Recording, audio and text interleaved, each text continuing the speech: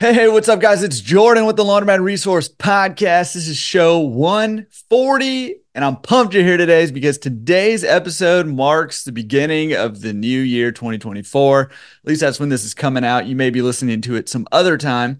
That's when this is coming out, and New Year's is always a good opportunity to reflect on how far you've come and to celebrate that and to look ahead to where it is that you're trying to go. And if you are here, chances are likely that you're either trying to buy your first laundromat or considering buying your first laundromat, or you're trying to level up your laundromat business. So welcome, super pumped you're here, and thank you for allowing me to be a part of that journey of achieving your goals, whatever they might be this year. So super excited you're here. In fact, in order to try to help you do that, we have got for a little while here, we have got our course on how to buy your first laundromat in 90 days is on mega sale. So check the link in the show notes, which is at laundromatresource.com/show 140. Or if you're on YouTube, you can check down below in the description and you can get a link to go snag that course. Comes with all the information you need to get in to your first laundromat, to buy that first laundromat the right way the first time. And it comes with all the tools and resources you need and unlimited use of those tools. So super big bargain and on sale right now. So go check that out. The other little bit of exciting news I want to celebrate is finally laundromatresource.com has gotten a makeover. We've had the website professionally built. I know a lot of you guys have had some, me especially, and some of you guys too have had some frustrations with that site not being super intuitive or operating a little clunky. And I finally had enough, and I've had people working on building a new site, and it's pretty awesome. I love it. So much more intuitive. So go check it out, laundromatresource.com, and explore around over there. Super excited about that. And yeah, really excited. But I'm also very excited that we have Dave, Laundromat Millionaire Menz, back on the show. He and I always have a good time when we get together. However, fair warning on this one. We're going to talk about Dave's 9,000 square foot laundromat space, which is awesome in his build out. Super cool to hear all those details. But then we get into something that's a little heavier, a little more controversial, and in my opinion, a long overdue conversation that needs to happen industry wise. And it's gonna create some feelings in certain people. And listen, this conversation is one I think I've alluded to. I've had some shorter conversations on this, but Dave and I really dig into this and would love to hear your feedback on that. So feel free to reach out to me or hop on the forums, laundromatresource.com/forums, and continue that discussion because I think this discussion needs to continue. And one of the main takeaways from this podcast episode is that if there are things that we feel like as laundromat owners or coming into the industry need to change in this industry, we're the ones that need to do it. Nobody is doing that for us. So we have got to drive the changes we want to see in this industry. So that's the conversation. I hope you enjoy it or at least engage with it or it's thought-provoking for you. And again, I'd love to hear what you think. Head over to the forums, laundromatresource.com/forums. We'll have a specific forum post where we can interact with that, or feel free to start your own, or hit me up some other way. All right. Enjoy this episode with Dave, Laundromat Millionaire Menz. David, Laundromat Millionaire Menz, how the heck are you? I'm good, man. How are you?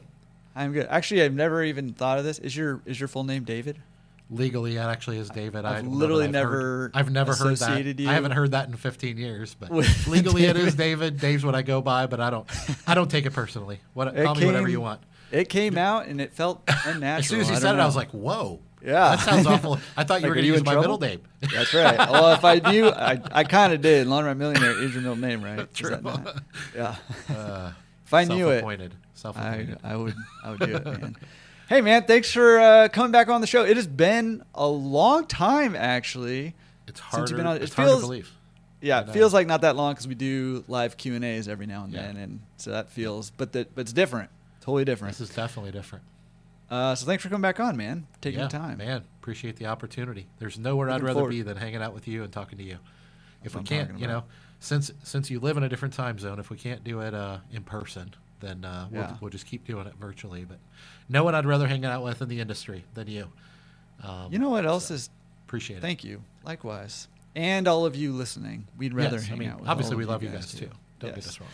I don't know why this has never happened, but 2024 is the year that I'm hopping on a plane and coming to Cincinnati to visit you in person. Let's do it, man. Might be a little anticlimactic. We don't have the ocean. We don't have really anything cool. Oh, but well, I mean, we have all 4 seasons. I take all that back then. I know. I mean, you can go swimming in the Ohio River if you want your leg to rot off. I don't want my leg to rot off. I don't recommend swimming in the Ohio River. Okay. It is pretty to look at, though. This is you're really hyping this up. I know. What it really boils down to is I don't want any competition. Full disclosure, I have a scarcity mindset, and I don't want anyone to know how great Cincinnati is. Dave to the T. I like that. Yes. Also, Orange County, California, not cool. Don't come here. Don't come there. Our beaches are. I hear the views are terrible. The views are bad. The beaches are. I told you, didn't I, when I went to me and Carla went to San Diego? This is how uncultured I am. We go to San Diego. We go down and spend a few days at the beach. I didn't realize the water's always cold there. I'm like, oh yeah, California. It's never warm. Water. Like, so when do you swim? And some lady looked at me. I was so embarrassed. I was like, so when do you get in the water? And she goes, all year. And I'm like, what? Is it always like this? And she was like, yeah, we're just tough. And I was like, oh, I just got owned by an old lady. I mean, I literally took 2 steps. It wasn't even up to my ankle, and I started crying like a little baby. I was like, there's no way I'll get in that water. I hate cold water. And, if there's one, okay. I was going to say there's one thing I'd change about California. If there's one thing scenically or naturally I would change about California, it'd be Hawaii temperature waters. That would be. Well, that's when I'm a little spoiled because, I mean, when we go on vacation, we love the beach. We tend to go to Florida in the summer and early fall, late summer is what they call it. And it's warm as can be. Sometimes the ocean's so warm it's not even refreshing. Right. And then we go to like the Carolinas, South North Carolina, places like that. Same, in this, July, August, and the beaches are. I mean, it's literally like bathwater a lot of times. And I was like, it's always this cold. It's cold here. Here, I thought San Diego was like paradise, and I mean, it was beautiful. We had a great time, but the water. I was like, I would never get in this water, never. Yeah. So you're not a cold plunge guy. You haven't jumped on the cold plunge bandwagon. No, yet. I don't think I could do it. I'm too big of a sissy. I'm guessing you do that on a regular basis. I roll in groups that are like obsessed with the cold plunge. I probably should, because I'm doing a lot of training right now. Training for another Ironman. It's really good for you. Yeah. Yeah, and I'm training for a real long run, and I probably should, but I don't like cold water. Yeah. No, me neither. It's one of my least favorite things. I'm such a sissy. I get in the shower. I turn on the shower and I stand outside the shower. Oh, and I let it run. And I mean, it can't be warm. It has to be hot. No, if it's not steaming, I'm not getting in it. Yep, that's how I am. Right. I mean, it almost burns my skin off. It's so hot. That's how I take my showers. Then it's hard to get out. I guess I'm on the other extreme. That's the other part. Man, it's hard to get out after. It is. Well, I just want to stay here. Just sit there and let it rub on your back. I feel like people are learning a little bit too much about us right now. Too much. So now they know my real legal name. Now we're that's right. That's right. Giving away too much. They never would have guessed my name was David. If there's any mental image that people need right now, it's of us taking hot showers. That's that's what. Especially after I shared my picture of you in the Speedo at the London Millionaire Conference. Right. That's right. That Thank will you live by on the social way. media forever. Thank you by the way for that Speedo. I appreciate that. Absolutely. You know who else thanks you? All the ladies in California here. They all thank you also. We need to take an abrupt left because we have not started off on a good foot here.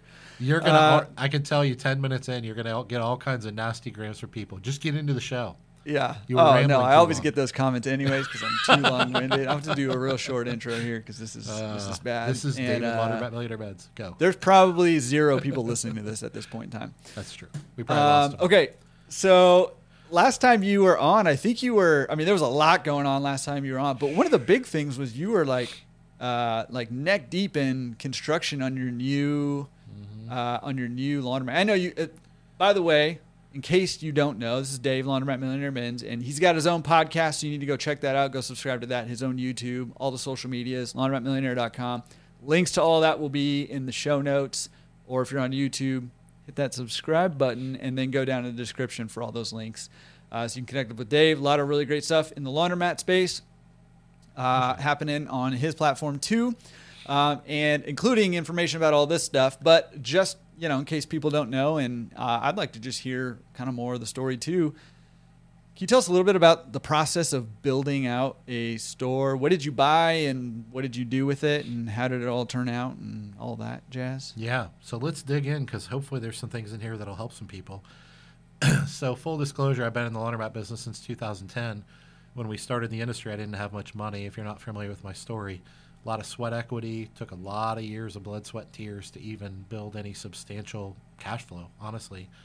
A few years ago, got the other side of the rainbow, so to speak, and had a pretty good net worth, pretty substantial pickup and delivery business, and had a unique opportunity to build kind of my dream laundromat here in Cincinnati.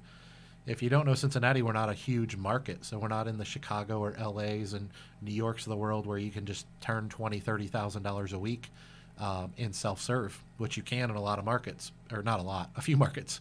But that's not really a thing here in Cincinnati. And then we're in the suburbs. So we're, not even in the most densely populated part of Cincinnati. And I had a unique opportunity. I had 4 stores, and a property became available, and the property owner called me actually to lease another building from him. He called me and he wanted to lease this building to me, and he wanted me to, it was a hot mess. He wanted me to completely renovate it. And it used to be a small laundromat, a small dry cleaner, and a small alteration place. And then it even has a 4-bay self-serve car wash off to the side of it. And it was closed. All the businesses had went under. He owned the building. They stopped paying rent. They kind of walked away. And he wanted me to take over like I did his other building and fix it up and make it nice. And while the first time I did that, it was a profitable business, I learned that I'll be a lot smarter to just buy the building myself and then fix up my own building versus fix up somebody else's building. And so it was a very big lifelong dream kind of project. I call it my superstore, but it's a 9,000 square foot space. But it was over a $2 million project. So the quick version of it is we bought the real estate incredibly cheap for $660,000. And the property owner, it was paid for. I worked it out with him, convinced him I was going to have trouble getting a mortgage because it was a dry cleaner. So I negotiated over about 6 months with him, got him to do the phase 1 and phase 2. If you don't know what that is, I guess we can talk about that. But get the environmental cleanups done from the dry cleaning plant. I got him to take all the equipment out of it, which saved me a ton of money on demo and things like that.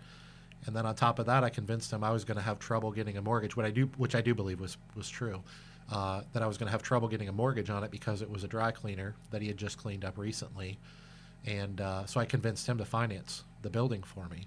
5%, $5,000 down, 30-year fixed rate mortgage.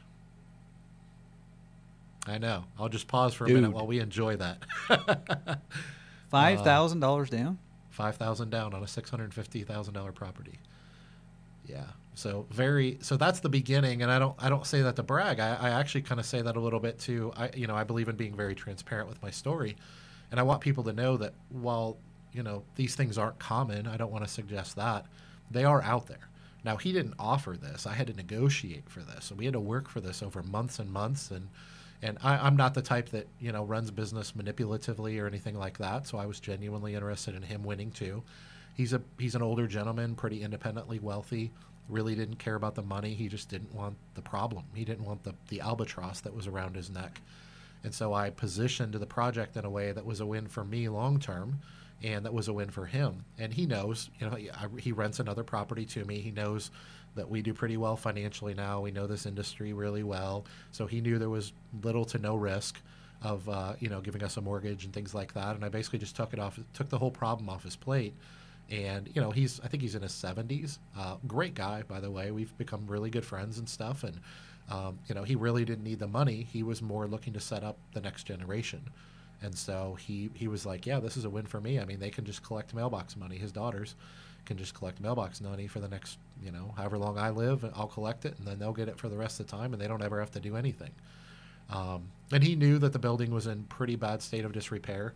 He knew, based on my experience, that I was going to fix it up and make it really nice. And I showed him my pro forma and my business plan of what I was going to do, that I was going to spend another, $1.7 million on his building, basically, that he had a mortgage for, his collateral. And the flip side of that real quick conversation from a real estate perspective was we fixed up the laundromat. We can talk about that whole project. But the other side of the real estate transaction is, by the time we opened the property, 2 months after we opened, we had the property appraised at 1.1. And so he has collateral that's now worth 1.1 that he has a mortgage on of $655,000. I actually didn't say this, but I actually got him to do interest only the first 3 years, which gave me a lot of runway. And I talk about in my coaching calls and things like that all the time. One of the most important things we can do is have capital reserved in the longest runway possible, because most businesses, if they do fail, they don't fail because they wouldn't have ever been successful. A lot of times they fail because they didn't have enough runway. They didn't have enough capital. And I was fine in that area, but I just knew you can't really have too much. And so that's kind of the real estate side of things. I don't know if you want to dissect that before we get into the laundromat side, but that's the quick version to how we got what at the time was our 5th laundromat. And our first laundromat, which had kind of become sort of the stepchild, it wasn't as nice or as profitable as the other 3, was about 2 miles away. But it was on, not literally, but figuratively, was on the other side of the train tracks, the other side of Amelia, Ohio, kind of on the bad side that nobody wants to go to. And I had owned that store for 13 years, and I had done a lot of marketing, fixed it up, made it really nice. And one thing I could never do is convince people to go from the bad side of town to the good side of town. They just didn't matter how much money I spent, how nice I made it. They wouldn't go over there. So we had a profitable business, but I knew that this was the opposite, and that people from the bad side of town would easily want to come to the good side of town. And so I bought this property, built a $2 million laundromat there, made it really nice, and then simultaneously closed down our first store, which was my baby originally, that I kind of cut my teeth in the industry on. And so I always joke with people that we went from 4 to 5 to 4 laundromats in 2 days. So that's the kind of the quick version of at least the real estate side of things, and strategically why we did what we did. Yeah. Well, just real quick, not to go into the real estate deal too much, but what you're talking about is, I mean, it's sort of like this mythical unicorn of real estate investing. Everybody's looking for the seller finance deal, the little to no money down deal. And like you said, it's not super common, but it's out there, right? You got to find the right person in the right situation, and you've got to figure out a way to make it work for you and for them. And you can find those deals. But the reason I wanted to come back to it is because that's not limited to only real estate, right? If you're buying a laundromat, the same thing can be true. You can get the seller finance. Again, it's not everywhere. You're not going to find the best deal every time some seller finance is offered, but the right situations are out there. And the only way you find these deals is by being out there, by meeting people. This was somebody you already had a relationship with, right? A landlord of your other laundromat. You can't sit behind a computer and browse online and expect to find these deals. You have to be out there meeting people, meeting brokers, meeting owners, getting the word out about what you're looking for, and that's when opportunities present themselves. So I just know, for me, I spend a lot of time waiting for, looking for things, and I have this sort of philosophy: anything that you can do at home sitting on the couch in your underwear is probably not going to, land a big opportunity in your lap, right? So if you're, literally this is like, we're talking about showering, we're talking about Speedos, I'm in the underwear now. Like, this is a very risque episode already. That's how we roll. Yeah. But, that's probably not how opportunities are going to find it. You have to get out there and meet people. You have to get out there and take some action. You have to get out there and and network and let people know what you're trying to do so that, when opportunities come up, people are thinking of you because you've let them know, you've met them, you've built the relationships with them. So I just wanted to point that out because I think people are going to hear that and be like, dude, he got so lucky. And you kind of did. That all the time. Yeah. But you also made the luck happen, right? By having the relationship and by doing all the work of the other 4 laundromats beforehand, and then also by negotiating for 6 months, on this deal. So it doesn't just happen. It's not going to fall in your lap. No. Spoiler alert for anybody out there. It's just not going to fall in your lap. Well, and I'll point out one other thing, Jordan. I'll be, full disclosure on this. A big part of the reason this happened is because I had already been in the laundromat business for 12 years at this point. And I already had a relationship, and every laundromat that I had taken over in the prior 12 years, I had taken from a pretty bad state of disrepair, varying levels, and made them some of the nicest, probably the nicest laundromats on the east side of Cincinnati. They weren't perfect. But so, this involved a lot of trust on his part, and it came from 12 years of work. So, one, I don't want to suggest that if you're a newbie, you can't do this. But I want to be very clear that it's much, much harder to do if you're new. Financing companies will give me 100% financing on pretty much anything, especially equipment, in this industry now. Even if the math doesn't really work out, they'll still give it to me. Why? Because I've earned their trust. I've never been late on a payment. I've borrowed probably $5 million at this point, and paid all of it back on time with interest. So sometimes we have to crawl before we walk. Now, I don't want to suggest that those deals are only there for us veterans, because that's not true, but they are more prominent.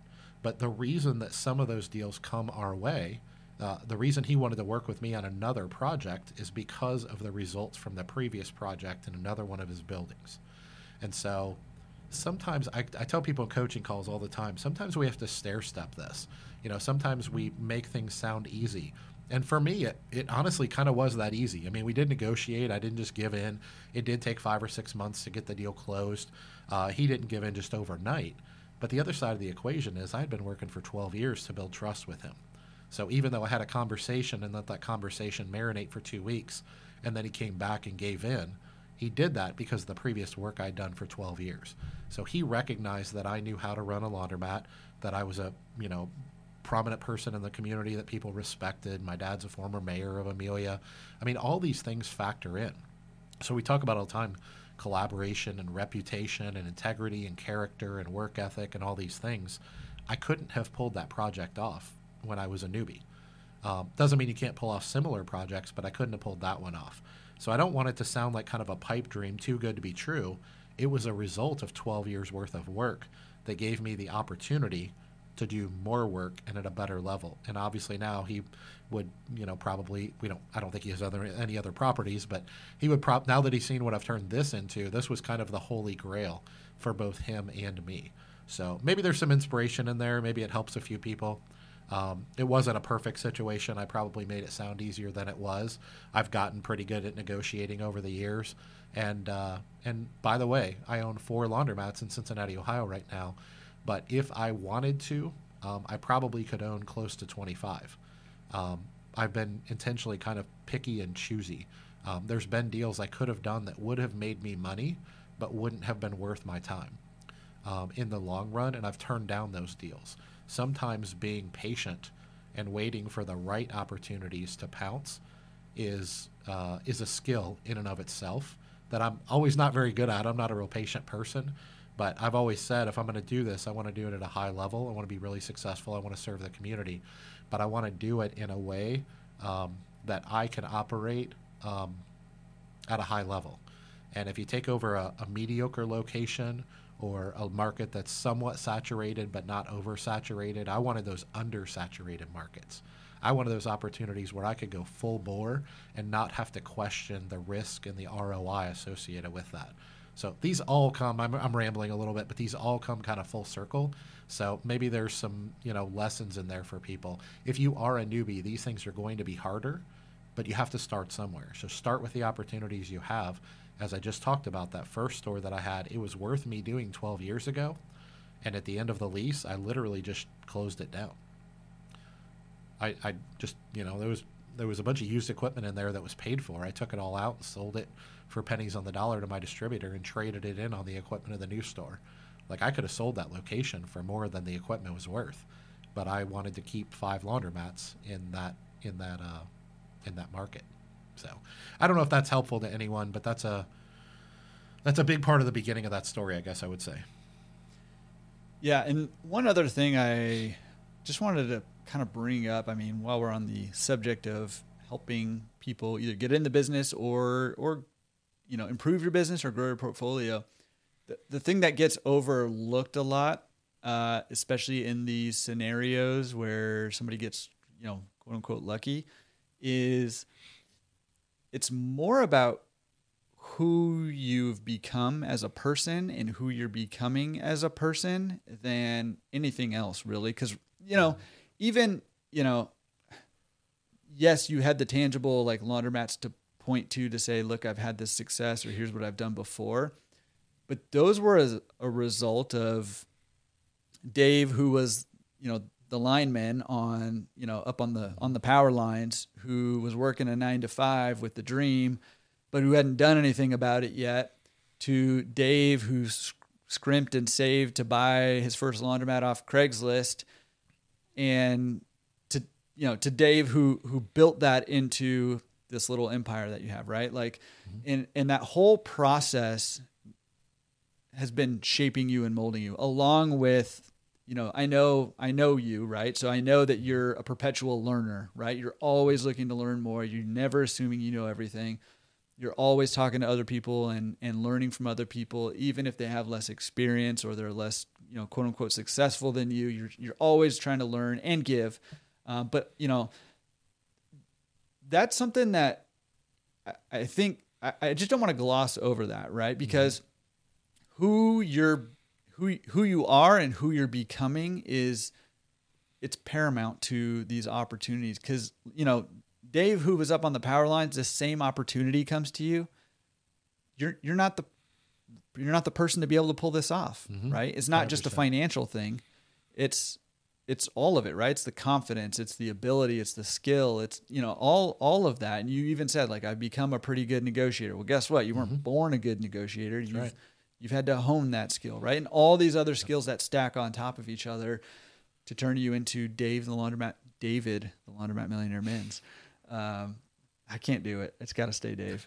And so I just don't want to overlook that, right? Like, and this is something that, I am reflecting on for myself, and I think we all should reflect on periodically of like, okay, who am I and who am I becoming? And is that person that I'm becoming, the path that I'm on right now, is that person I'm becoming the right person to have the dreams that I have come to fruition, come to reality? Am I that right person? And if the answer is no, right now, if somebody dropped in, here's everything you dreamed of in your life and put it in front of me, am I the person to take it and run with it right now? And if the answer is no, then the question is, okay, what do I need to do to become that person? And probably it's a combination of learning proactively and going out and doing stuff and gaining experience and gaining knowledge and gaining skill there. So I didn't want to gloss over that. Yeah, I call that, I'll leave it at this. I call that process patient ambition. And obviously there's 2 different words that you don't often hear together. But patient ambition, I couldn't have accomplished the things I'm accomplishing today if I hadn't went through the things I accomplished in the past. If I wasn't patiently ambitious, I probably wouldn't have accomplished the things I've accomplished in the past, because quite frankly, some of them weren't that impressive. They were okay. I mean, they were cash flow positive. They were profitable. They brought an ROI. But I guess the reason I kind of bring out the story in that point to share it in that light is I just, you have a lot of followers on the platform. We have some followers on ours nowadays. And at the end of the day, I want people to understand that while the content that we put out and the guests that we share and bring on our shows and things like that, hopefully we all inspire each other. Like it can be almost anti-inspiring if you try to compare yourself to, like, I wouldn't want to compare myself today to the 10 years ago Dave Menz, let alone someone else who's maybe had other advantages, disadvantages in life, whatever. So I just want to throw that out there, that be ambitious, but be patient about it, because great things do take time. And don't compare yourself to me today. Don't compare yourself to me 5 years ago. And I don't do the same with myself. Because I think sometimes we put this content out, we have guests on and things like that. And then I'm sure you do, but I talk to clients all the time and they tell me, a year or two in, they're frustrated. And it's like, it took me 15 years. Did you really think that it would take you one? Like, we give up too quickly, and I've been guilty of that too. So, I guess the point I want to make on the real estate side of things is this transaction, this opportunity happened as a result of almost everything I had done prior to that in my life, including even my dad in some ways, because he has his own. He's passed away now, but he was the mayor of Amelia and always operated with a tremendous amount of character and integrity, and he was a man of faith who tried to give to the community, and there's no doubt that I have benefited, maybe not with this deal, but with some of the things I've done in the industry, in the community. In some ways, I've probably benefited directly and indirectly from his reputation, just having the same last name and kind of looking similar to him. So I think these things, we gotta travel our own journey, but we got to be patient with ourselves while always pushing ourselves. I'll just leave it there for now.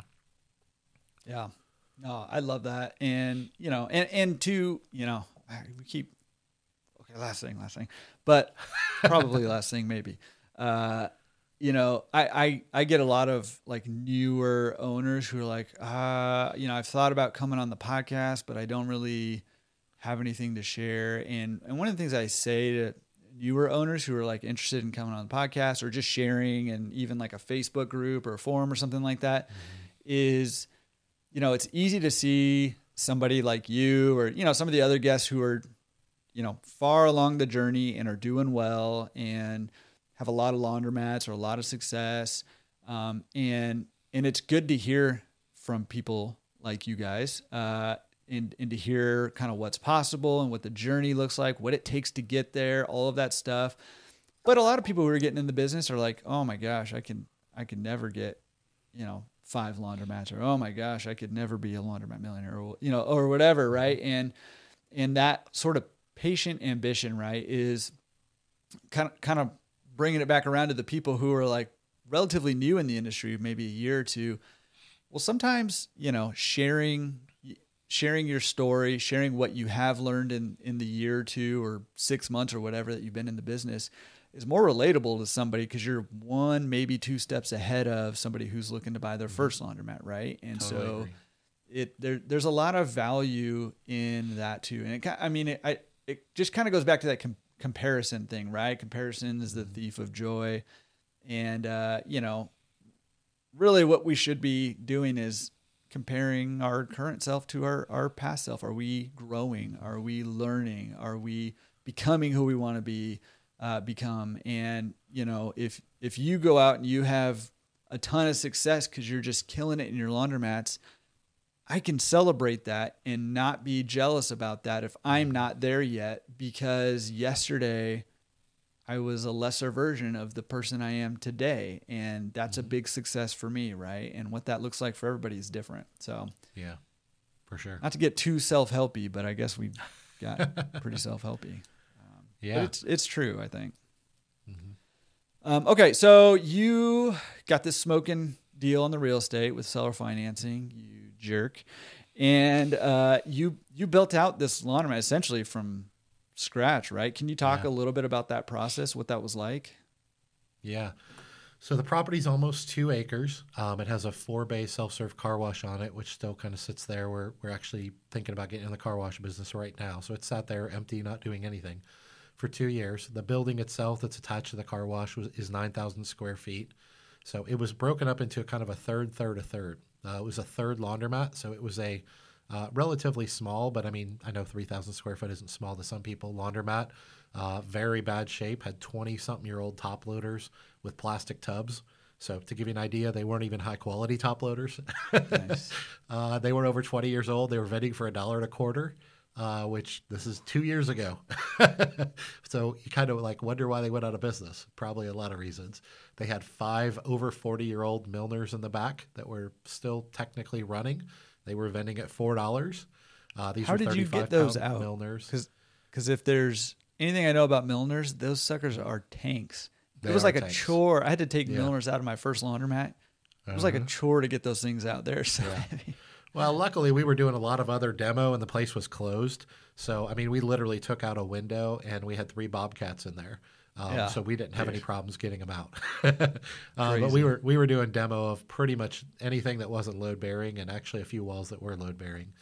But to give you a kind of a glimpse, it was a third laundromat, so kind of a long and narrow, dark, nasty, unprofitable laundromat. Then the third was kind of a storage space. It had an up-down conveyor for the dry cleaning storage. It had an alteration place in it. It had a bunch of old offices that they didn't even use that had the wood paneling on the walls and things like that.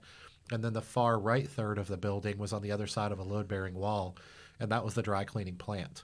So that was what had all the dry cleaning equipment in it, and as recently as a year earlier had been running and leaking perk onto the ground. Luckily, not a lot. But when we took over the building, that was a completely empty shell. They had done the phase 1 and the phase 2 cleanup of that. We had kind of had a quote-unquote clean bill of health, other than some light fumes, when we took over the space. And we gutted that. We spent, I think about $25,000 in about 3 weeks gutting everything in there down to the studs. We literally removed not all, but most of the plumbing. We took out even the 4-inch drains, cut up the floors, put 6-inch drains in, all new bulkheads, all new electric panels. We did reuse some of the gas lines and some of the vents, the loop that was there for the dryers, reuse some of the things we could, but for the most part, everything in there, plumbing, electric, the whole 9 yards, we gutted down to the studs. Now, full disclosure, when I did this project, I was 44, plan on being in this business till the day I die. If I ever downsize and only own one laundromat, this will probably be the one that I keep. And if my children someday end up in the business, I was doing this as a multi-generational thing, whether it's for me, an investment for me and my family, or just an investment in whoever buys it for me. If my children don't take over the business, I always said, well, we'll own the property, and whoever we sell this business to, we want them to pay us rent. We want them to be profitable, right? So all of that was it was a 30-year investment, if not a 50-year investment, maybe. So that was why we went as deep as we could. We did spend a lot of our own cash and leverage, borrow a lot of money to do the project. But if there's one lesson I hope people get out of the laundromat side of things, and I'll talk a little bit more about the equipment and stuff like that in a second. I'm going to do this. I'm going to give you the address. So the address is 1310 West Ohio Pike, Amelia, Ohio, 45102. For those of you that know anything about the laundromat industry, pull the demographics for that address. And then read the demographics, because I know there's a lot of veterans that watch this show. Read the demographics, and then understand that I paid $2.2 million to build this laundromat. When you put those two things together, you will laugh. You will think I'm the biggest fool on planet Earth, okay? Because the demographics do not support probably $1 million laundromat if you're only looking at the data. Now, I'm a data guy. I like data. I like the numbers. That's important to research. Now, how is this a profitable business? And I will share that this store now generates, not even 2 years, over $150,000 a month in revenue at about 35% margins. I don't mind sharing that. The reason I'm sharing that is I'm hoping it helps some people out there. I'm not in the biggest market. I'm about 30 minutes outside of Cincinnati. Demographics are important, but they're not the be-all, end-all the way they used to be. Now, why is that? Well, because of what we're going to talk about, which is the type of business that I run there, which is what we now know in the industry as a full-service laundry center. So about 20% of our revenue in the store comes from self-serve. And when we look at the demographics of a self-serve laundromat, the numbers would correlate with the revenue that we generate out of the store for self-serve revenue only. And if this were only a self-serve laundromat, it would not be anywhere near profitable or viable.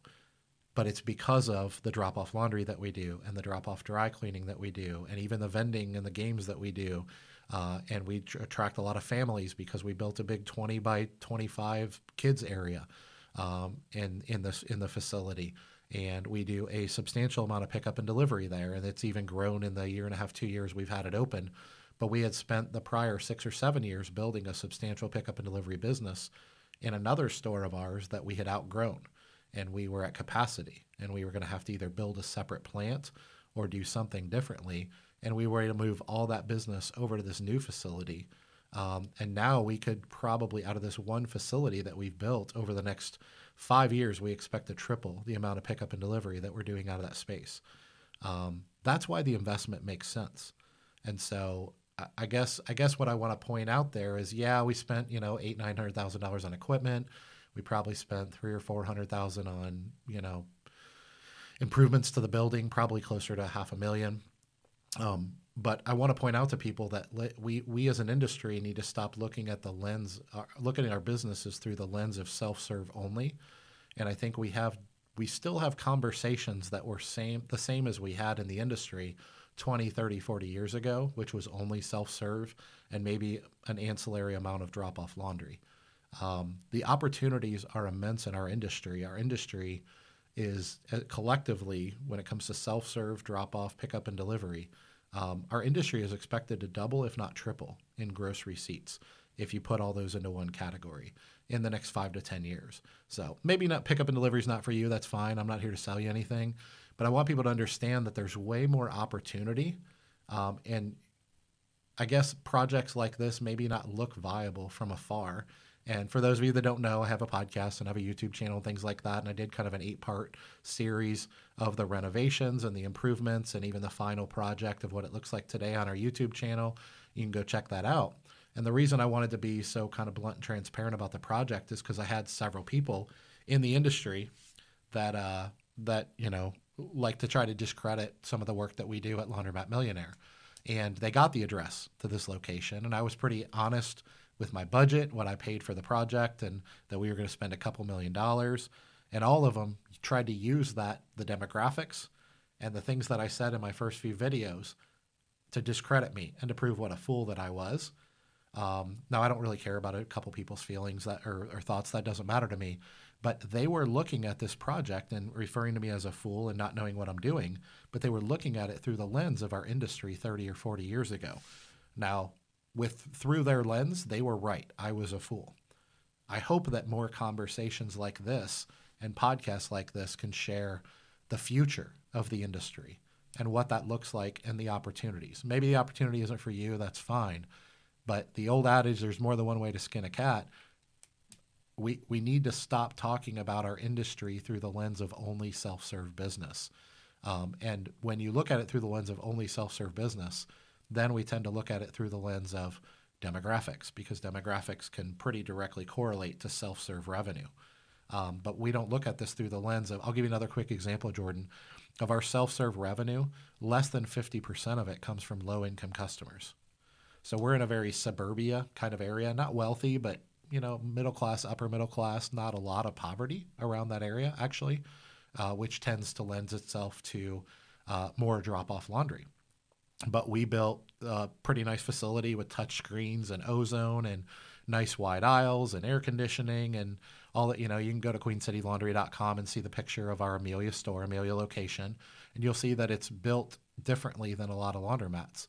Well, part of the reason we did that is because we're going after a different avatar. We're going after a different customer. So about 50% of our self-serve revenue comes from people that actually own washers and dryers in their homes. They have a washer and dryer. So why would they use us? They use us for things that are too big for their residential washers and dryers. If their washer or their dryer breaks down, they need to use a modernized laundromat. And then the last one is if they get behind on their laundry, which we're all really busy. These are all self-serve avatars. They get behind on their laundry. These avatars, these customers, these families won't hesitate to go up to the local laundromat and drop $150 and catch up on 2 weeks worth of laundry, 10, 15 loads of laundry in 4 or 5 hours. And what they do is they buy back their whole weekend. So we need to still serve the lower income urban demographic communities. Those will always be kind of a sweet spot for us as a self-serve laundromat, but we need to understand that our industry is shifting, and I'm not just talking about self-serve. This project would be a monumental failure if I were only looking for people that didn't own a washer and dryer and only people that were low income. To give you an idea, that's less than 10% of the revenue that the store generates. So I know I rambled a little bit there, and I'm happy to talk about touch screens or whatever you want to talk about too that we put in the store. But I'm hoping that we can kind of collectively get the message out that our industry isn't changing. It has changed. And even the self-serve demographics or the self-serve avatars alone, there's 4, 5, 6 different types of self-serve avatars, one of which is low income. I don't have a washer and dryer in my home. And that's what makes this project viable. So I think we need to talk about these things more, and we need to look at our ROI and our investment opportunities through a different lens, because there's nothing unique about Cincinnati. It's Midwest town as you get. The whole metro area is roughly 1 million people. It's not a heavily populated area, and we're even in the suburbs of Cincinnati. And yet we can generate not one but several stores that operate like this. So I think that's something that we should talk about, and that's obviously this project specifically. Yeah, no, that was great. And for once, I would say you spoke for a long amount of time, but you didn't ramble. So that was a big win for you. Well, thank you. That was all really good. No, seriously though, awesome stuff, and thank you for sharing details. And that's something that we're not that great at in this industry too, is sharing some of those details, sharing the thought process behind why you're making the decisions you're making. Like you say, like from an outside perspective looking in, you can and you even said, like, I can see how people would think it was foolish and dumb, right? But one big takeaway from having this podcast and just talking with people all over the country, all over the world, is that for such a simple business, there are a lot of ways to be successful in it, right? And kind of like what you were saying is there's more.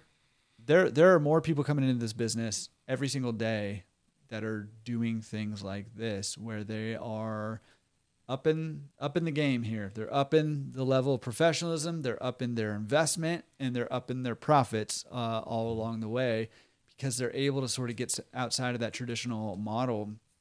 And the people who, I've also seen mocking, people who are doing that because that old model was spend as little as possible, do just enough, don't replace machines, and on and on and on.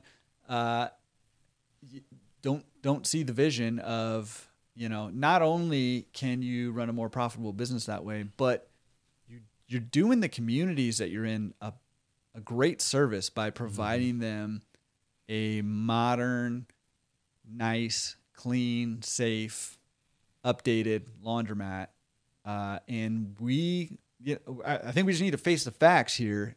Us as an industry, we have a reputation for a reason, and it's because we have not stewarded, not everybody, but as a whole as an industry, we have not stewarded our communities well by the mindset that we've had in this industry of, let's take pride in 30, 40-year-old machines. Let's take pride in how little we invest in our industry. Let's take pride in how passive we can be and still make money. That doesn't serve us well as business owners, and it definitely doesn't serve communities well either. And so I love what you're doing, and I love that you shared the details behind what you're doing, because listen, people, like, this is the mindset that you're competing against. Dave's not the only one thinking like this. We're still a minority, I would probably say, in the industry, definitely. But it's a growing minority that will not be the minority for very long. Well, if I could just, who you're going to compete with. If I could just point something out real quick, I know I already kind of stated it, but I just want to draw attention to it. So we serve low-income people that don't have washers and dryers in their homes and need to use us every week. We serve people who do have washers and dryers that maybe aren't reliable. They're older washers and dryers, and they break down on a regular basis. We serve people who have very nice homes and have brand new washers and dryers. We serve people that have washers and dryers in their homes, and middle class, upper middle class, don't want to do their laundry. So they bring their laundry to us, and we do it for them. We serve people that have professional attire because we do a drop-off or a drop-off dry cleaning. We're not a plant. We have a wholesale agreement with a local dry cleaner who are amazing. And we do drop-off dry cleaning there. Then we do pickup and delivery. We do pickup and delivery in a couple different segments and drop-off. We're actually launching on January 2nd a wash-dry bag service, which I know some of you listening already have, and we're very excited about. It's going to be a lower-level drop-off and pickup and delivery model where we don't fold and package the laundry real nicely like we do with the premium service. But think about that. We cover every segment, every person in our community within a self-serve wise, let's call it a 5 to 10 mile radius because we're a little spread out. And drop-off wise, 5 to 10 mile radius. And then pickup and delivery wise, we cover about a 15 to 20 mile radius, depending on what direction we're going. One store. Now, I know it's a 9,000 square foot store, and that sounds really big, and relative to the industry it is. But you can do the same thing too, maybe on smaller scales or maybe bigger scales for those of you that are in Texas and have these 20,000 square foot stores and stuff like that. So I guess what I'm getting at is this project would not be viable if we didn't serve all of those different markets and we didn't serve those different avatars. The last thing I want to point out, there's only one avatar that I just talked about that we serve that's price sensitive, and that's the low income people. They are price sensitive for sure. Every other avatar we serve is not price sensitive. They're value sensitive. They're interested in value. So when people hear about the premium prices we charge for delivery and even for self-serve and, the hydro perfect pour system that we're installing in this new store right now, which is a significant investment, and how we're going to charge for direct injection of washing or of detergent and softener and things like that. And you may think to yourselves that your customers won't pay that. And that may be true for a portion of your industry or your segment of your society, but there is a portion that maybe you're not even capturing as avatars right now that you can provide that value prop to, and they will pay that.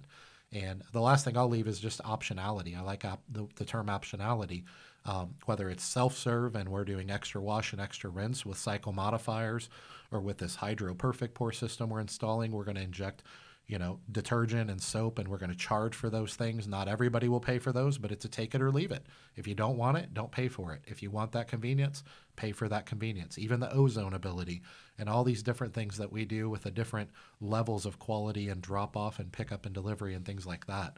Now, you don't have to do all these things. I just want to show you that these are all opportunities to serve. People have needs in your community, and maybe you can't serve all of them. We're in this kind of perfect area where we have a really good balance of all these things, so we can serve all these people out of one facility and with one team. So when people wonder, how do we build the management team we have, and how do we pay them health insurance benefits and paid vacation and things like we do, company car, our GM gets a company car. How do we do these things? It's because we're optimizing our business. I think that's what I want to leave this segment with, is optimizing your business. We don't need to be a one-trick pony anymore. And I don't care what market you're in. If you're a one-trick pony, you're probably dying because you're not fully optimizing your business. It might be 80% optimized, but it's not 100% optimized. So once again, I'm just here to help. I hope it gives you some, I know it sounds a little braggy, but I'm genuinely here just to give people inspiration, and hopefully we can marinate on these things in private conversations, whether you're at a conference or a coaching call with Jordan or whatever that looks like. But there's way more opportunity out here. And for those of you that are stuck in the past in our industry and maybe not intentionally, but unintentionally trying to hold our industry back from not only the future, but the present, the more we talk about these things, the less relevant you're going to be. So that's a big part of why I do what I do. I know that's a little blunt, but it's just the truth. We need to talk more. We need to share more as owners. We need to collaborate more, and we don't need anyone's permission to do that. Yeah. Yes. Feel free to unpack that. Well, it's thrown me in a direction that Sorry. You're speechless for the first time. I'm not speechless. I mean, you're addressing a demographic of owners that I think needs to be addressed. But listen, how about this? I'm going to share my perspective on something that's going to be pretty controversial, and it's going to rub people the wrong way. Sure. Some people, but it's something I feel like needs to be said. You can comment on it or not, or share your thoughts or not after I do. But you're talking about these owners that are either intentionally or unintentionally holding this industry back based on their perspective. And the first thing that pops into my mind is the Coin Laundry Association. And for me, you probably don't hear me talking about them very much. I don't bring them up ever. And the reason for and when other people do on the podcast, I don't comment on it. The reason for that, and I've said this to an extent a couple other times, semi-publicly, but the reason that you don't hear me talking about the Coin Laundry Association is because I don't recommend anybody who's in this industry or who's trying to get in this industry join the Coin Laundry Association, actually. And I say that because I think in its current condition, the Coin Laundry Association is not good for laundromat owners specifically.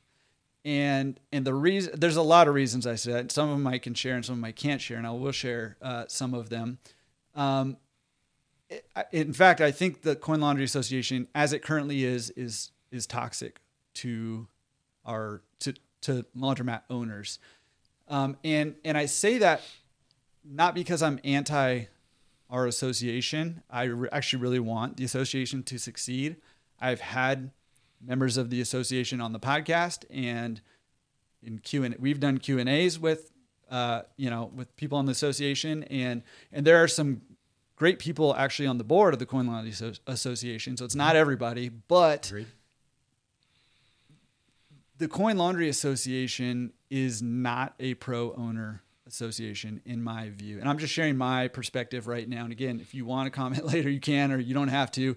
You can sidestep this. But it is not a pro-owner association.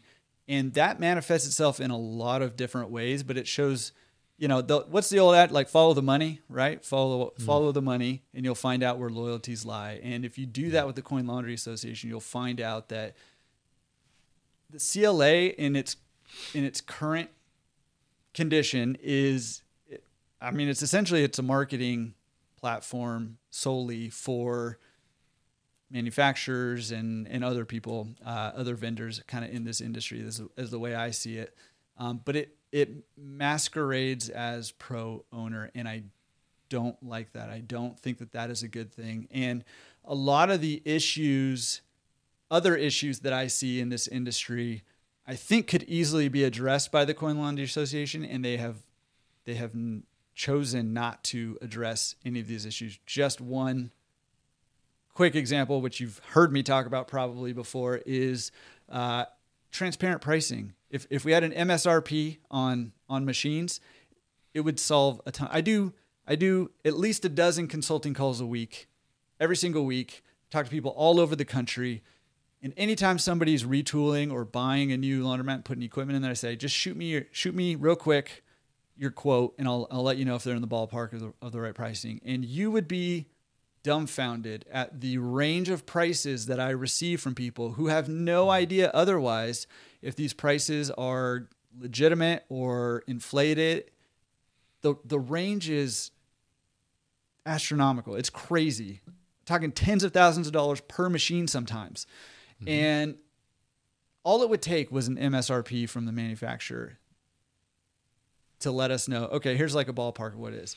The Coin Laundry Association, who claims to advocate for owners, which I know I'm in a even more minority. Even people who agree with a lot of how I feel about the CLA don't agree with this part.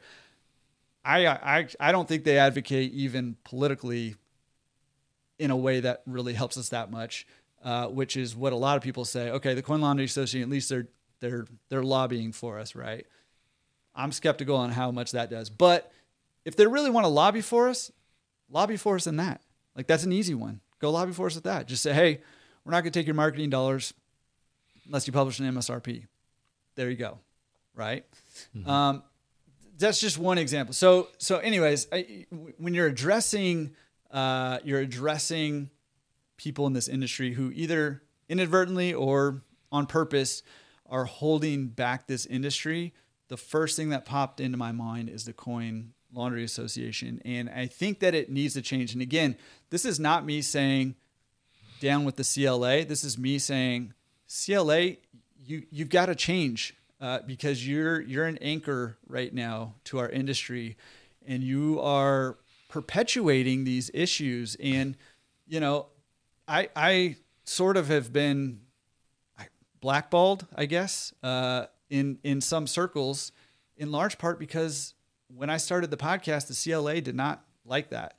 And I was immediately removed from Facebook groups and forums and all the stuff from there with no explanation. I reached out multiple times and no explanation, and have still not been reinstated. And so a lot of times when people, CLA hosts an event or something like that, and people say, hey, are you going to be at this event? They had an event recently that I know you were at and a part of. And a lot of people reached out and was like, hey, am I going to get to meet you there and see you there? And I always just say, no, I'm not going to be able to make it. But the reality of it is that I don't go to those events, partly because I'm not welcome, but also partly because even if I was welcome, I wouldn't go because I don't think the Coin Laundry Association, as it currently is good for our industry.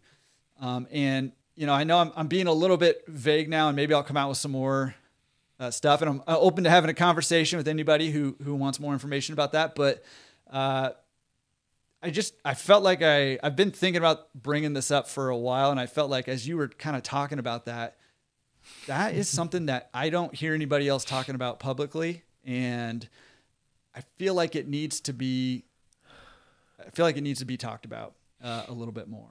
So I agree. So this is going to shock some people. So I guess sit back and pop some popcorn.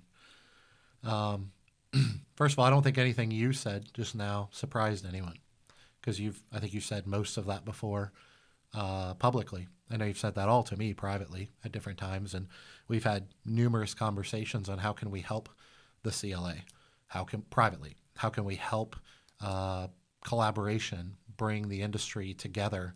The CLA being a part of that. Obviously, it takes other people wanting to work together versus work against each other. But I'm going to say something that I've never said publicly or privately, other than to a couple people. So first of all, I was a member of the CLA for 14 and a half years, even before I owned my first laundromat. And I wasn't shy about that in my book. I wasn't shy about that on my podcast. I've, once again, had people on from the CLA, spoken at different CLA events, promoted CLA events. And the truth is, as I sit here today, I'm no longer a member of the CLA. That's probably going to surprise some people. I'll take it, I guess, a year at a time or maybe a month at a time. But the truth is that I've come to the same conclusions that you just came to over the last, it's taken a few years. I've gotten information and feedback from people. When you know thousands of laundromat owners, you're going to have friends on every board there is. You're going to have friends in every room there is. You're going to have friends on every Zoom that there is. I've been very disappointed in some of the leadership at the CLA and what they've portrayed and pretended to be to me, to manipulate me and my wife and my family to gain benefits from our platform. And then I find out behind closed doors that I'm being talked about in a very different light, a very negative light, very begrudgingly. That's disappointing to me. I don't know that it's surprising, but it's disappointing. And I've come to my own conclusion. We're different people, have different brains and different opinions. And the truth is, I've come to my own conclusion, which took me several years to come to. And I've had people forward me emails that were not very nice emails written from leadership at the CLA that I've read with my own two eyes. I've had people forward video recordings and Zooms that were leadership at the CLA talking about me and my platform and wanting to do nothing but harm to us. And that was very disappointing to me. And I've always, I've always been grateful for the people and that have helped me in the beginning of my journey, and always wanted to give back and I always wanted the CLA to evolve and become a better version of itself tomorrow than it is today. And I've always tried to be a big part of that. And I don't claim to be perfect or anything.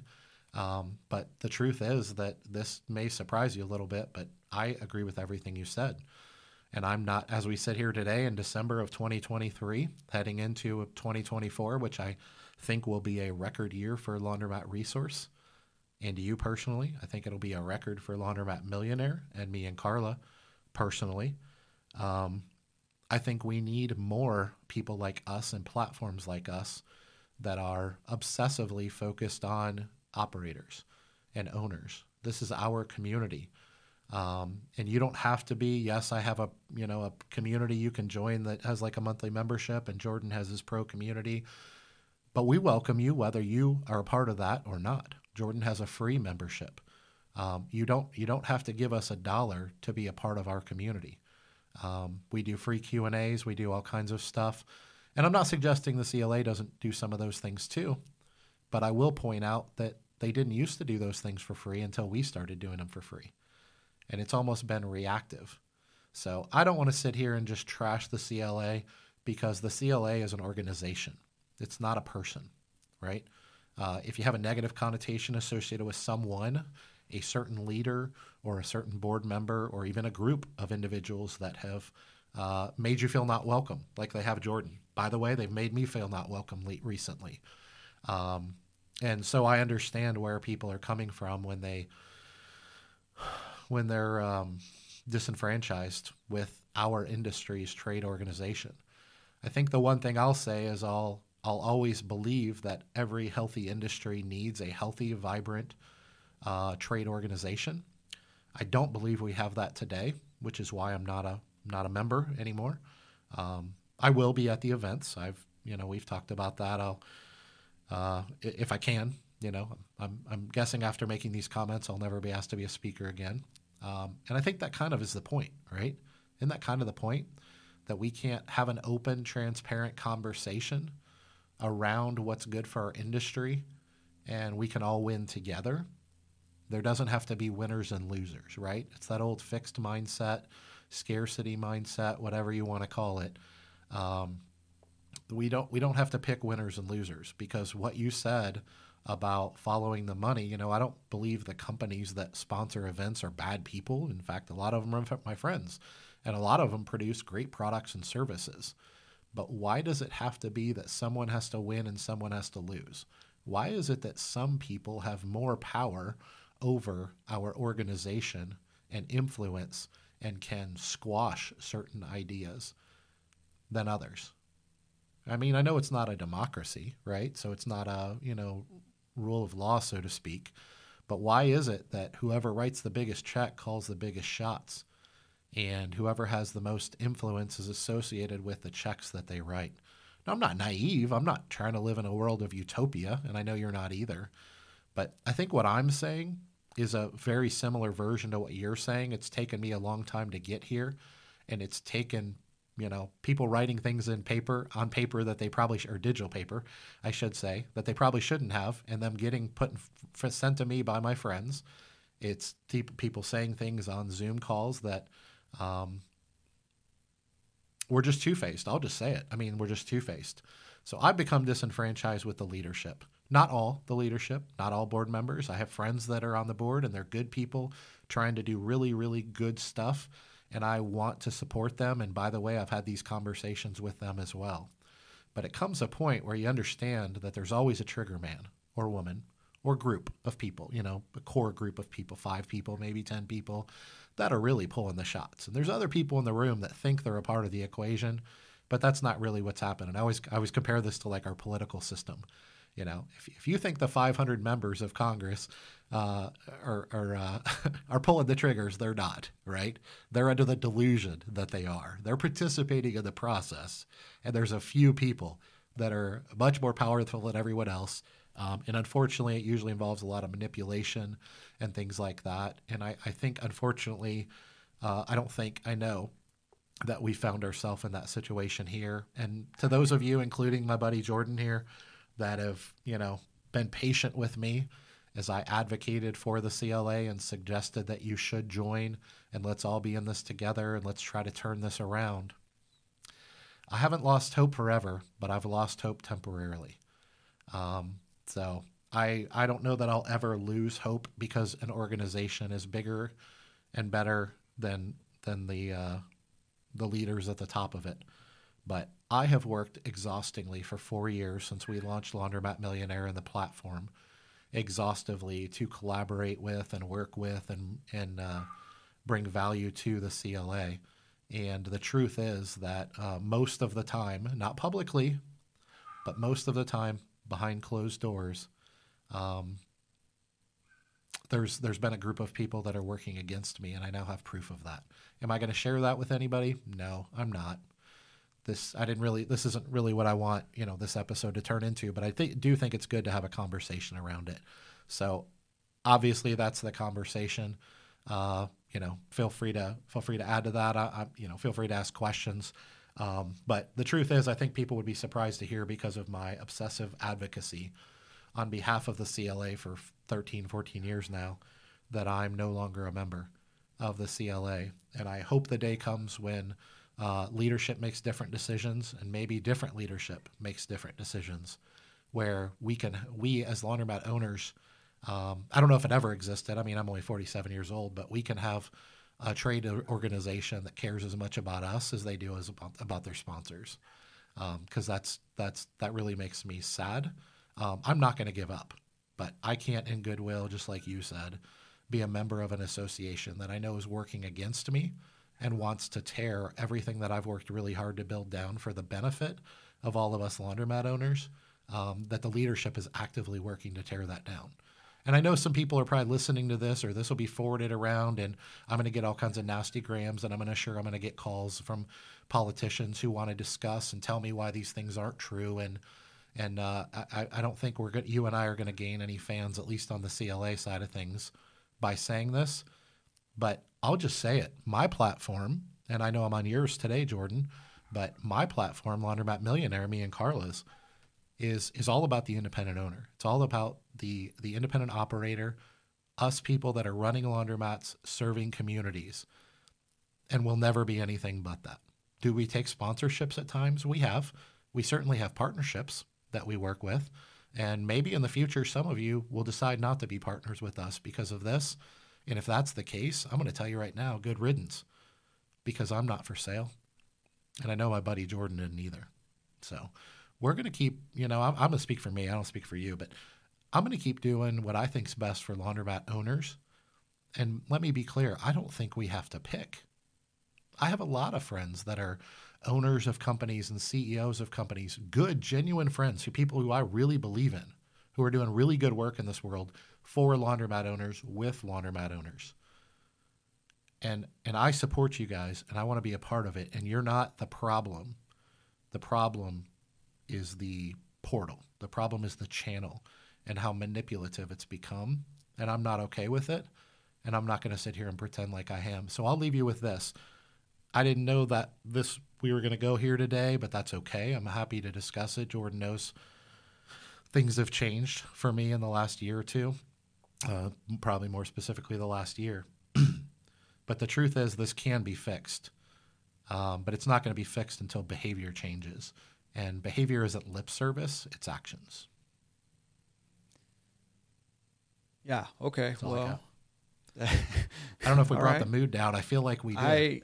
But I feel like it needs to be, right? Like this is, and again, this is, there's more kind of going on here, than we can even share. And I know a lot of you guys listening to this have seen glimpses of this and stuff, but this is something that, and Dave and I have been talking about this for a long time and have had differing opinions. And Dave kind of mentioned like we're two people with two different minds. Well, we had different opinions on this until recently. And I did not mean to just bring this up on you, but it no, you're fine. Kind of came up that way. So sorry about that, but I appreciate you kind of sharing. I know that was that's difficult. You said some very difficult things to say, and there probably will be repercussions. There have been repercussions for me for that, right? And it's But for me, I felt like I'm willing to, whatever the repercussions are, I'm willing to endure them because, from day one, Laundromat Resource homepage has said for laundromat owners by laundromat owners. This is, and like you said, this is a laundromat owner first platform, right? And sponsorships are great. I have nothing against them. We work with people too over here. There's nothing wrong with that. That's not the issue. The issue, there's a lot of issues, but the issue, like you say, comes to play with how the organization is being run, how it's being led, what the priorities are, and sort of this gatekeeping that they're white knuckling onto trying to be the gatekeeper in this industry, to have the information, to have the connections and the resources. And the reality of it is, it's not good for owners the way the Coin Laundry Association is operating. And I just think it's going to take a change of leadership. And I've been saying this about other aspects I have other issues with our industry right now that I would love to tackle together, all of us together. And that's been my message from the get-go. Nothing in our industry changes unless we make it change. We have got to make it change. We've got to shape this industry into what this industry should be. What this industry should be is full of owners who are cooperating with each other, who are helping each other succeed, having that abundance mindset. Dave succeeding doesn't have a negative effect on whether or not I can succeed. We need to be helping each other succeed because, number one, that helps us all do better financially for our families and provide for our families. But number two, it helps us, it literally improves communities, improves our country, right? Improves our world by doing what we do. And it doesn't feel like that in the day-to-day minutia when you're pulling a bra underwire out of the drain for the 100th time. But that's literally, what this industry should be. And in order to do that, we have got to be able to talk about issues. We have got to get rid of the gatekeeping. We have got to get rid of using each other. We have got to get rid of taking advantage of each other. And we've got to start working together. And we've got to force the changes that we need to see in this industry, right? And so whether that's saying, hey, there are new people coming into this industry who are sophisticated business owners and investors, and they're investing into their laundromats, and they're doing better financially, and they're doing better for their communities. So get on board or you're going to get left behind. That is an attempt to help us all see this is where we're heading. So let's all go there together and succeed. And any association or any other organization that is holding that back, I just will not be a part of. And I on one hand, I'm glad we're having this conversation and it's come up today. On the other hand, I don't have any ill will towards the CLA. And again, I haven't written the CLA off forever. But I think for me, it's going to take a change of leadership. That's what it's going to come down to. And I don't mean to put people on the spot, but that's what it's going to come down to in order for me to give the CLA a chance again. That's what it's going to come down to. And I'm, the reason I'm glad we're having it is because this conversation needs to be had. I wish, on the other hand, that we're not having it, obviously because I wish it wasn't the issue, but also because I don't have ill will towards the CLA. I literally feel nothing about the CLA. I think I think it's toxic for our industry. I think the CLA offers nothing else right now for our industry, and any of the good that I've seen trying to be generated recently is being squashed by that same leadership. And I nothing it. I feel nothing about the CLA right now. They're irrelevant to me personally, and in my eyes, they're irrelevant to the industry right now. So I don't know, you want to, I think that I got to tell you, man, I think that's fair to say. And it breaks my heart. You feel nothing. Yeah. I feel the opposite. I feel pain. it breaks my heart because I do agree. And me and Carla, when we committed to doing this, I want to draw attention to the fact that you were a big part of the inspiration for me and Carla, me first, and then Carla joining me with the Laundromat Millionaire platform, laundromatmillionaire.com, even the book, sharing my story, the workshops we do, all the different things, the coaching, even the things that we do nowadays. You were a big part of the inspiration for that. And you have done with your platform and your voice as it's grown, which I told you the other day on our Q&A, I'm very proud of you for what you've built. It's not easy to do, and people don't realize how much hate and pushback that we get as independent platforms, if that's what we are, right? And I just want to point out to the people that think that us inviting uncomfortable conversations is a problem and maybe we'll invite some vitriol. First of all, I'm not afraid of that, so bring it on. But I want to invite you to take a deep breath and look at Jordan's platform and look at our platform and the things we've accomplished. I don't know your numbers, but we have well over 40,000 followers now, over 30,000 on YouTube alone. Our podcast gets anywhere from 6,000 to 8,000 views, which is not Joe Rogan numbers, but for a laundromat, a guy that nobody knew who he was a couple years ago. I want to point out to people that you're a part of that. Like the collaboration that you and I do together are a part of us winning at Laundromat Millionaire. And I'd like to believe that we've tried to really promote you and the Laundromat Resource. And I don't want to suggest you wouldn't have been successful if we didn't exist or vice versa, because I do think we would have both been successful. But I think I see both of our platforms as bonfires that each other is throwing gas on. And that is collaboration, right? That's a good thing. When we encourage people, I mean, you started out the podcast by promoting a quote unquote competitor's platform by having me on the show. This is the fourth time I've been on your podcast. Not the first time, the fourth time. And we've done, 15, 20 Q&As together. And I share your content all the time on my platform. And I think our industry, and I know we talk mostly to independent owners, but anyone else that's listening, this is how our industry reaches a new level. I don't want to say a ceiling because I don't know that we have a ceiling, but new levels is by coming together. And I know that Jordan and I invite collaboration, but we will not be puppets. Let me be clear. My platform is my platform, and it's me and Carla's voice. And when Jordan lends his platform to me to share my voice, I'm appreciative of it, and I try to reciprocate that. And I do the same for him because I believe what he's doing is good. It's literally, and I know I wear this out, but it's literally the definition of abundance mindset versus scarcity mindset is what's happening. Is people are afraid of other people maybe having some level of being a gatekeeper that they had the keys to the kingdom to maybe at one point because no one else existed. And I guess what I want to leave this little topic with today, and then we can chat on other stuff.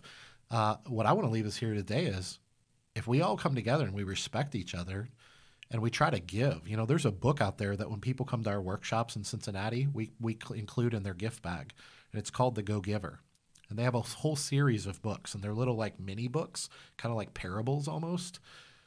Go get that book, The Go Giver. I can't think of the author's name off the top of my head. Bob Berg, and he has a co-author. Go get that because the premise of that it's actually biblical, right? This comes from the Bible, but the premise of that is if you just give and give and give, you will be rewarded in ways that you can't imagine.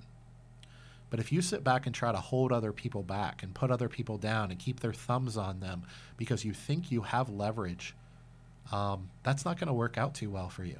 And I guess I just want to point out that I think Laundromat Resource and Laundromat Millionaire would have both been successful on our own, but I think we're more successful because of collaboration and because we've worked together.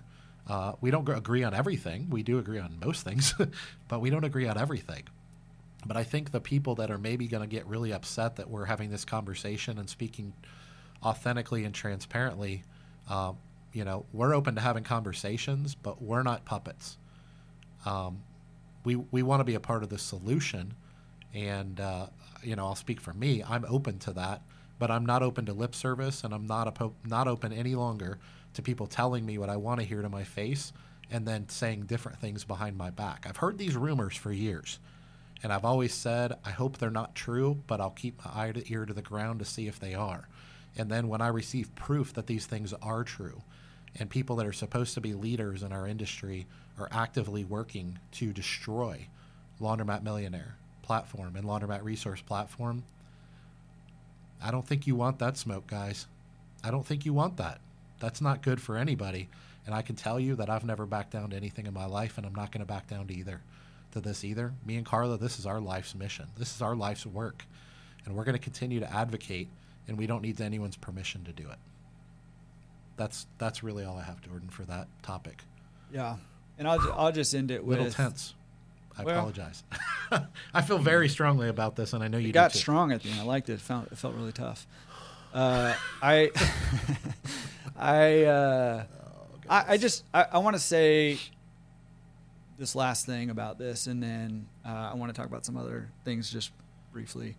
I want to say that the reason that when you were talking and it prompted this thought in me, the reason that I shared it, and I think probably too the reason that you decided to share what you shared, even though, I mean, there's fallout from that. There's going to be fallout, right, and repercussions for that. But the reason that I brought it up, at least, and I think probably for you also, is because we want this industry to be good. We want it to be better. Going back to the comparison, right? We want it to be better tomorrow than it is today. Mm-hmm. And not only that, we want the whole reason both of our platforms exist is to help current owners thrive in their businesses, you know, both for themselves and for the communities, and for people who want to get into the business to be able to get in and thrive, right? Find the freedom they're looking for, achieve their goals, those kinds of things. We want to help people do that. And so the reason that I waded into this, and I think probably a big part of the reason you did also, is because we want to help everyone thrive. And this conversation needs to be had because change is happening. And it doesn't matter whether the CLA likes it or not. It doesn't matter whether they try to white knuckle grip it. They can try to hold on to the old way as long as they want, and they're going to go down with the Titanic, right? And we've seen that happening over the last bit. There's no organization in the history of the world that's been successful by holding on to the past. Yeah.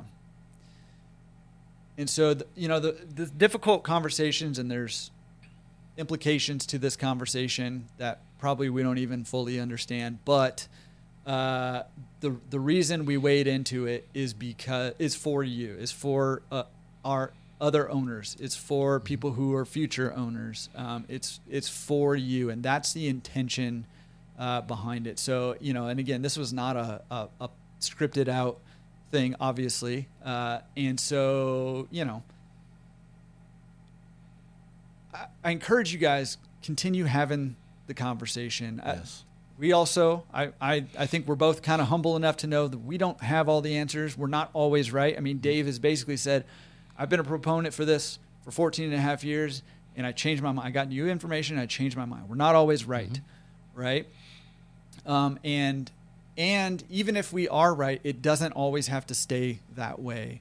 And that's our hope, right? And that's our intention is to help the CLA improve, because we both want a strong association for our industry. We need that. We deserve that.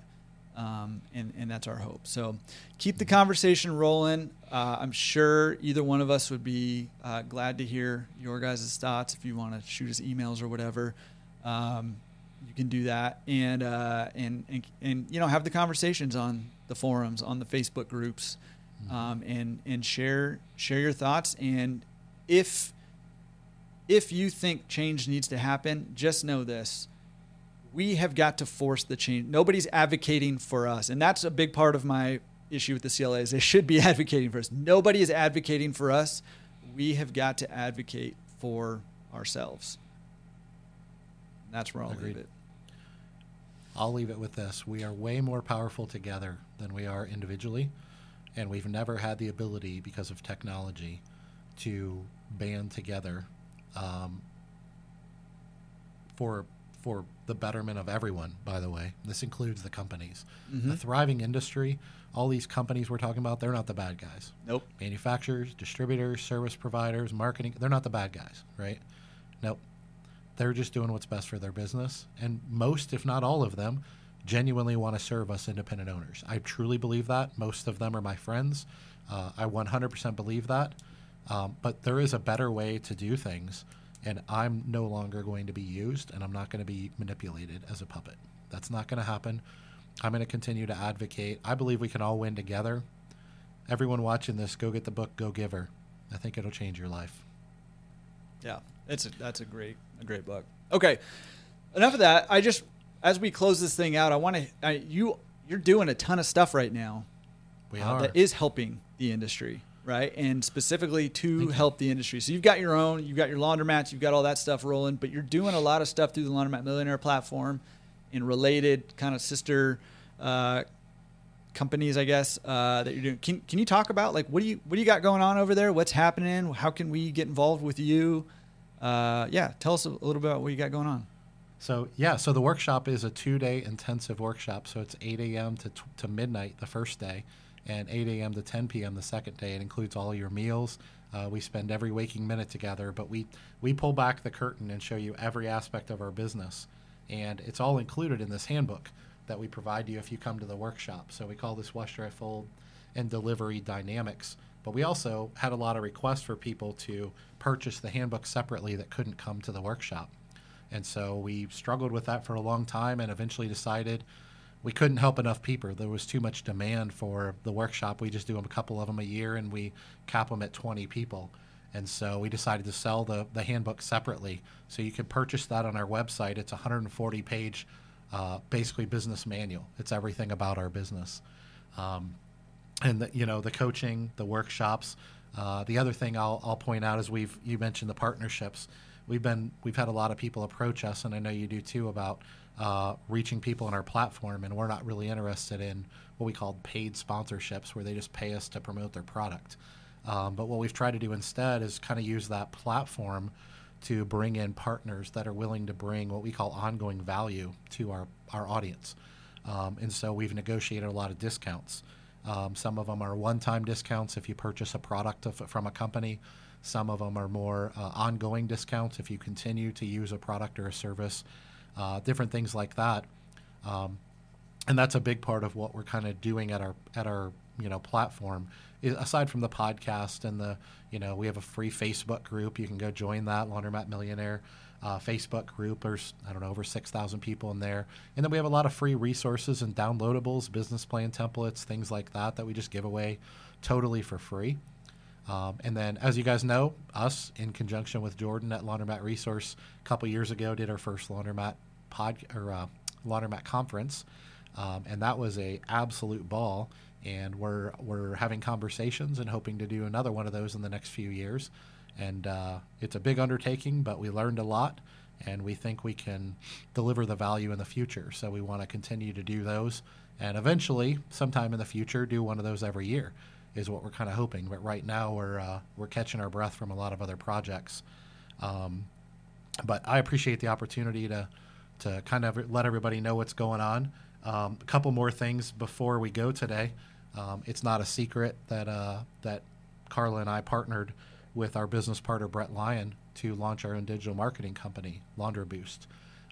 So we're building a team over there and doing some really cool integration things where we can do retargeting campaigns and things like that. We've got some new products and services that we're really trying to just bring value from a digital marketing perspective. And then the last thing that's kind of a surprise I haven't really talked about with anyone yet is in 2024, we've decided to launch a new workshop. And this is in addition to our Wash, Dry, Fold, and Pick Up and Delivery workshop.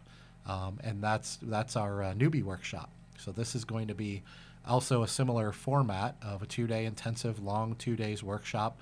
We're going to pull back the operations business operational framework of our business from a self-serve laundromat perspective and a drop-off laundry perspective. And it's going to be geared and designed towards, a lot of good resources in the last few years have come out, Jordan, that help people get into the industry and help people get that first store and help people, not overpay for the store and not get taken to the cleaners when buying equipment. And that's amazing. We all needed all that stuff. Quite frankly, we need more of it. And obviously, Jordan has a lot of great content at Laundromat Resource too.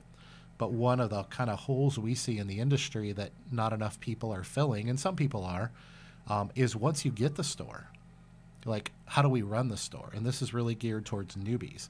There's a lot of what we would, in the industry as veterans, would call pretty basic questions around how to run and function an unattended store, a partially attended store, a fully attended store, a store with drop-off laundry, maybe even a store with pickup and delivery, what we call a full-service laundry center, all those different types of things.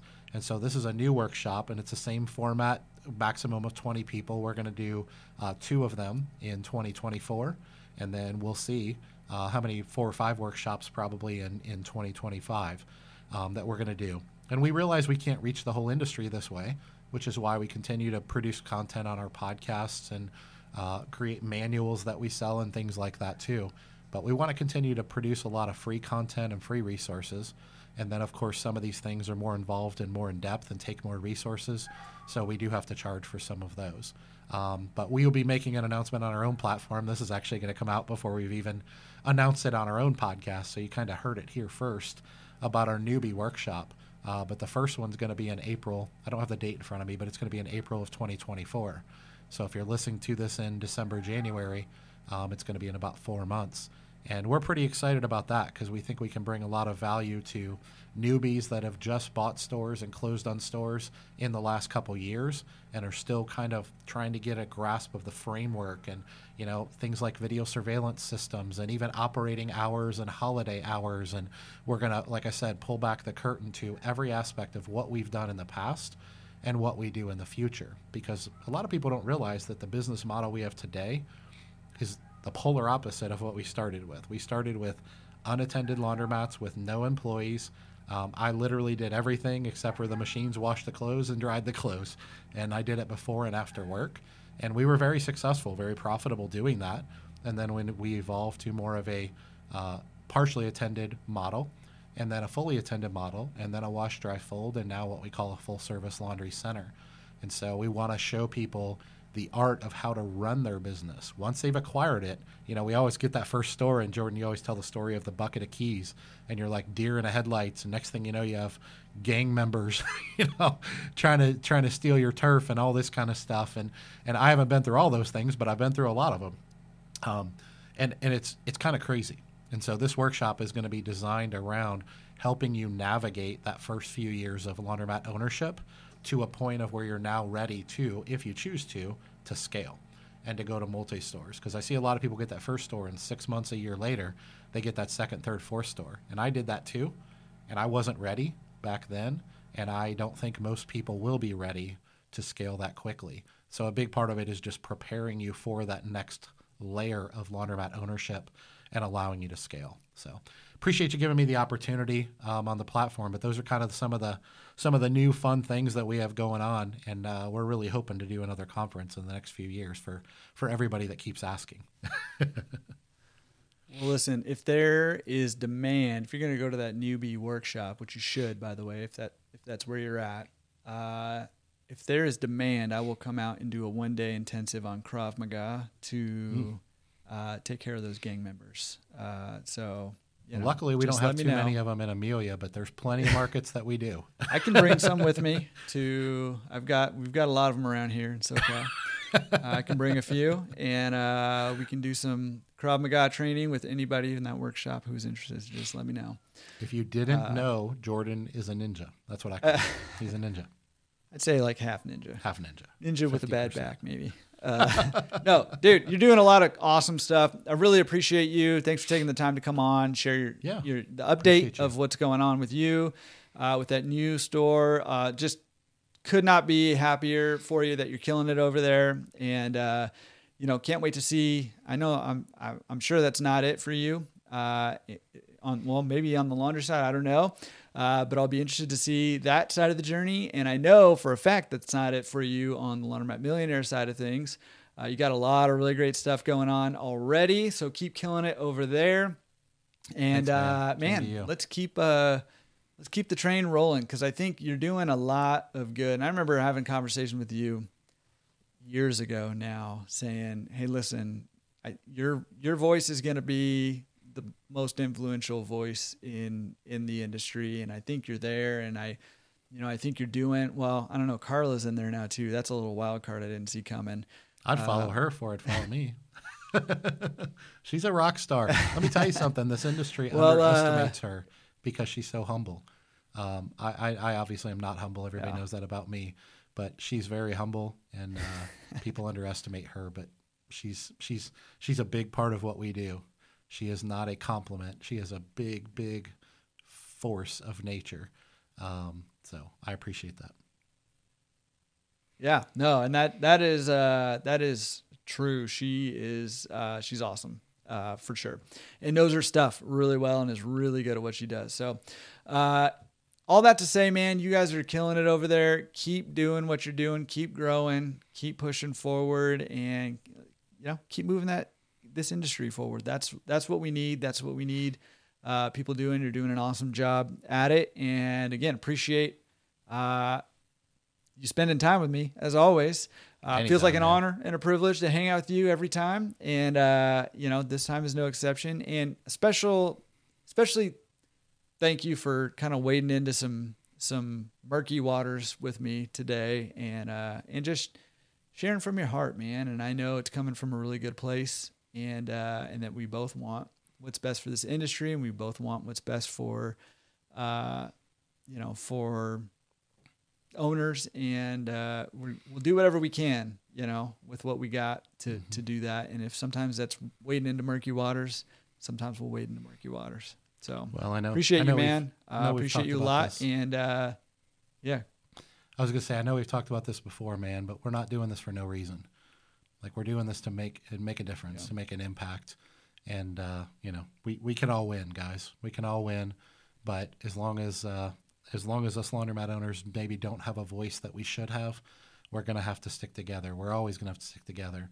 But we're capable of a lot of great things, and Jordan's a perfect example of that. He started this podcast totally on a whim. He's told me that himself, mostly because he didn't know where to go for information. And look at what he's built and how much value he's brought to other people. So same to you, man. I told you the other day, I mean it. My heart of hearts, man, proud of you for what you're doing. Sky's the limit. As long as God's calling you to keep doing this in your heart, just keep doing it. And anything me and Carla can do to help you, we are happy to do. We can all win. We can all win in this industry. And it starts with the laundromat owners and us serving our communities in an amazing way, charging prices that are fair, and reinvesting in our businesses. That's what's going to elevate the industry from the bottom up, from the ground up. And then, obviously, as we have thriving businesses, we're going to be able to support the service providers and the manufacturers, and we're going to really be able to replace equipment sooner than we thought we could, which is good for manufacturing, right? And for distributors, you're going to sell more equipment more frequently because we're going to wear it out more often. And that's how we all win together. So I hope nothing that I said in this today, while it became a little bit tense for a few minutes, I hope nothing I said today came across as anything but an abundance mindset, because I want nothing but the best for everyone, including our trade organization, the CLA. But there are certain things that are not acceptable to me, never will be, and I'll never shy away from a tough conversation if it gets us to a better place. And I know you feel the same way, so I'm grateful that the conversation happened, honestly. I don't regret it one bit. All right, man. Well, appreciate you, and looking forward to doing more great things together in 2024. It's going to be a lot of fun. I think it's going to be a great year. It's going to be a good year for the industry overall, I think. Absolutely. Thanks for having me, man. You're the best. Appreciate you. Anytime.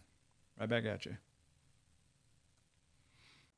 All right, guys. Hope you loved that episode with Dave, or maybe you hated it, and that's okay too, because I know we delved into some pretty heavy topics today in that conversation. So, there it is. And you've got my perspective on things. You've got Dave's perspective on things, or at least parts of it. And so, listen, this is as true in this episode as is in every other episode. For yourself personally, for the new year, you will not achieve your new year goal or resolutions or whatever they are, laundromat related or not, unless you take action on them. Okay. So get out there today, go today and take some sort of action towards achieving your goal. If you're trying to buy your first laundromat, go take some action, go out there and try to hunt down some laundromat owners in their store and ask them if they want to sell. Call some brokers, don't email them, call them or go to their offices. Take some action. If you own laundromats now, and you're trying to improve your laundromat or scale your business, take action on that today. That action is what's going to drive that change that you need to achieve your goals.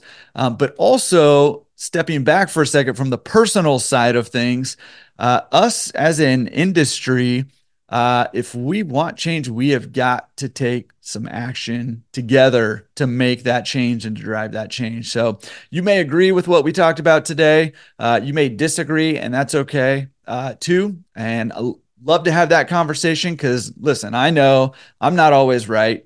Dave knows he's not always right. And we know together that we're not always right. But that conversation, I think, needs to continue to have, and we need to take action if we as an industry feel like change needs to happen. So, all right, that's the episode. Kicking off the new year, 2024. Let's make it a great one this year, and we will see you next week on the Laundromat Resource Podcast. Peace.